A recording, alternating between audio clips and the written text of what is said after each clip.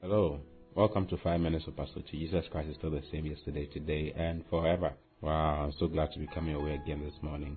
So I have some beautiful things to share with you, which I believe will really help you to live a wonderful life. So I'm talking about vitalize your mortal bodies.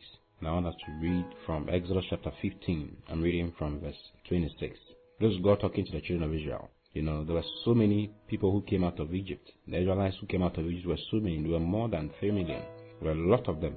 And God said to them in verse 26 of Exodus chapter 15, He says, If thou wilt diligently hearken to the voice of the Lord thy God, and will do that which is right in His sight, and will give ear to His commandments, and keep all His statutes, He says, I will put none of these diseases upon thee, which I have brought upon the Egyptians. Now, the word put on in the actual Hebrew reads this way, I will not permit any of the diseases upon thee, which I permitted upon the Egyptians. It's not that God brought it upon them, but God permitted it. He allowed it to happen.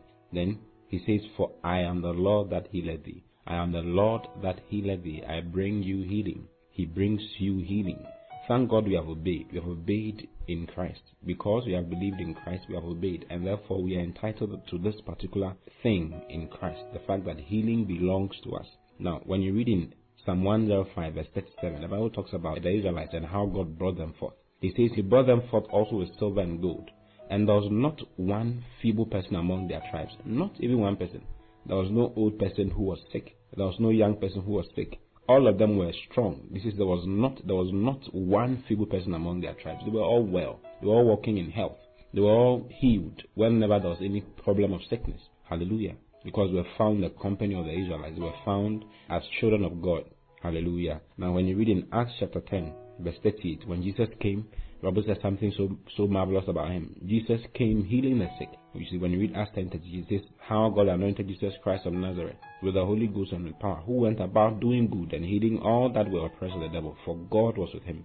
So healing is a promise. Healing is something that God has decided to do for you in your life. I mean, as a born-again believer, healing belongs to you. You don't need to beg God for healing. The Bible says that by His stripes you were healed. Jesus' stripes brings you healing. Because of His stripes, because of the stripes at His back, you are healed.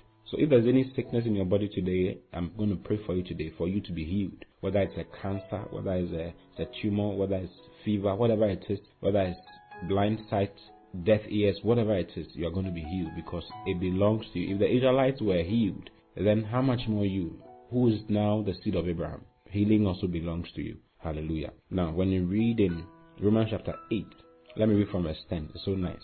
He says, And if Christ be in you, though the body is dead because of sin, but the spirit is life because of righteousness. And he says, But if the spirit of Him that raised up Jesus from the dead, that is verse 11, dwell in you. If the spirit of Him that raised up Jesus from the dead dwell in you, and He does dwell in you. Okay, if you are born again, this is a past tense in your life. He says, if the spirit of Him that raised up Jesus from the dead dwell in you, of course the spirit of God dwells in you. The Bible says that we are the temple of the Holy Spirit. You see, when you read in 1 Corinthians chapter 6, it says, Don't you know that your body is the temple of the Holy Spirit, who is in you, whom you have received from God? Then he says, You are not of your own. You are bought at a price. Then he says, Therefore, honor God with your body and with your spirit. Meaning that you are the temple of the Holy Spirit. And hence the Holy Spirit is dwelling in you. So this particular portion of the Bible which says, But if the spirit of Him that raised up Jesus from the dead dwell in you, is fulfilled in your life because you are born again.